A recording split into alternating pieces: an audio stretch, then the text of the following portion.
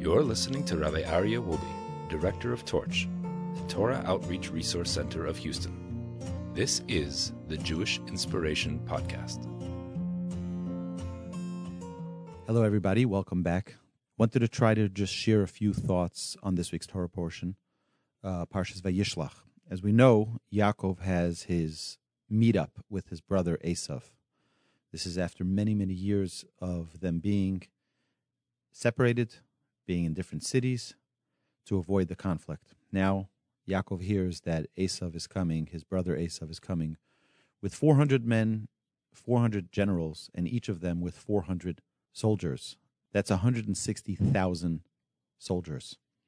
And they're coming, confronting Yaakov. I want to point out 5 different ideas on this week's Parsha that I think we can apply today and understand and connect in a meaningful way with the stories of our ancestors and applying it to today. So firstly, we have to understand that even a strong army coming against you and you have nowhere to turn, Hashem, the Almighty, God, creator of heaven and earth, is always with us. Many times our sages tell us that situations that come to us that are difficult, that are seemingly unwarranted, is because Hashem is trying to guide us to a direction that we otherwise would not have taken on our own. Hashem wants us to be close to Him. He wants us to have a relationship with Him, and sometimes He has to squeeze us for us to have that proper relationship that He wants with us. So here we see that Yaakov, with his small family, 11 sons at the time, 1 daughter, and their children, 4 wives, and an army of 160,000, I don't think Yaakov has much of a chance.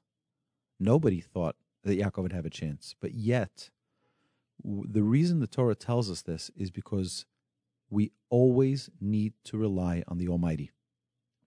It's a word of encouragement. Every struggle we have throughout our lifetime, we're all facing struggles. There's nobody who goes through this lifetime scot-free. We all have challenges. And what this first part of the Parsha is teaching us is to connect with Hashem, have knowledge of Hashem, emunah, and then have trust in Hashem. Hashem will take care of us. Now, the second thing is that Yaakov prepared himself with prayer. And the word commonly used for prayer is daven. You ever hear someone say that they're going to daven? And I always thought that that word was in Yiddish.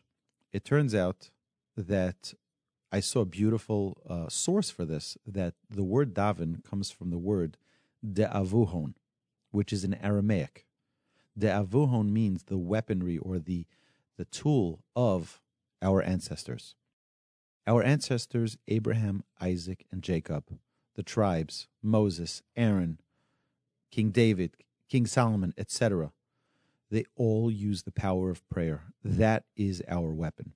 And when we pray every single day, Shachris, Mincha, Mariv, the morning, afternoon, and evening prayers, what we're doing is we're exercising the weapon of our ancestors. We talk to the Almighty as one talks to his fellow man, and we ask the Almighty for the things we need. That's the second lesson I wanted to share about this week's Parsha, is that that's what Jacob did. He implores upon the Almighty to assist him, to guide him, to protect him.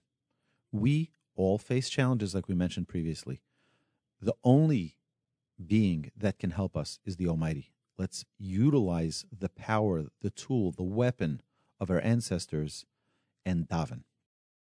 The next is we see that Jacob gave gifts, prepared gifts. He sent 3 batches of flocks to his brother Esav. Our sages teach us they always tried to find favor in the eyes of the rulers, the politicians, the leaders, the kings, and they would do that with gifts. And the reason they would do that is because bribery works, which is why the Torah prohibits one of leadership, a rabbi, a judge, cannot accept bribery. You can't say, well, I'll take the gift, but I won't see them any differently. It doesn't work. The reality is that bribery works. which is why it's prohibited by the Torah for someone of leadership to accept bribery of any form. But here we see that Yaakov utilized bribery to avoid a battle, to appease his brother Esav so that they don't go into war. And that was a good use of bribery. The fourth point is preparation for war. Yaakov prepares for war, and our sages teach us that we need to do, aside for prayer, aside for gifts, we need to do everything we can to protect ourselves. Is that necessarily what is going to help us? No. But we have to do what is in our ability to resolve the situation. So whether that's weaponry, to teach ourselves skills, to do whatever is necessary to be able to protect ourselves. It reminds me of my grandmother when she was telling us about her Holocaust experience where she was in the Kovna ghetto, but she would say how one German soldier would be leading thousands of people in a straight line. And they would have one soldier in the front and one soldier in the back. And I was always irritated by why didn't they do more? If they just attacked this one soldier, yeah, maybe a few would die, but the rest would be saved. I mean, just the sheer numbers. They just run him over with, trample him. But perhaps that's the weakness of war and tragedy. So many, we can't ask questions about them. But we need to do today everything we can that if, God forbid, there was a situation that we can protect ourselves, not to rely on government alone, not to rely on money, to figure out ways for us to be able to protect ourselves and our families. And lastly, I just want to share another point about the similarity between Yaakov and Esav and the unlikely miracle that he experienced, similar to the unlikely miracle of the story of Esther, where it seemed like it was going down and it would be terrible. It was going to be a disaster for the Jewish people. There was already a date assigned for the annihilation of the Jewish people. The Jewish people were all going to be killed on the 13th day of the month of Adar, and there was no sign of hope. They had no way of getting out of it. But again, like we mentioned previously, Hashem is always in control. Hashem always has our best interest. We don't always know how, we don't always understand it, but we have to recognize that Hashem wants nothing else but what is best for us. So let's take these lessons, let's enjoy this Shabbos, enjoy this Parsha, and thank you so much for listening to the Jewish Inspiration Podcast. If you enjoyed this podcast, please let me know by emailing me at awolbe@torchweb.org. That's AWOLBE @torchweb.org. Thank you, and Shabbat Shalom. You've been listening to the Jewish Inspiration Podcast, a Torch production. Become a supporter at torchweb.org because your assistance enables more Torah learning around the globe. To find more lessons offered by Torch, please visit torchpodcasts.com.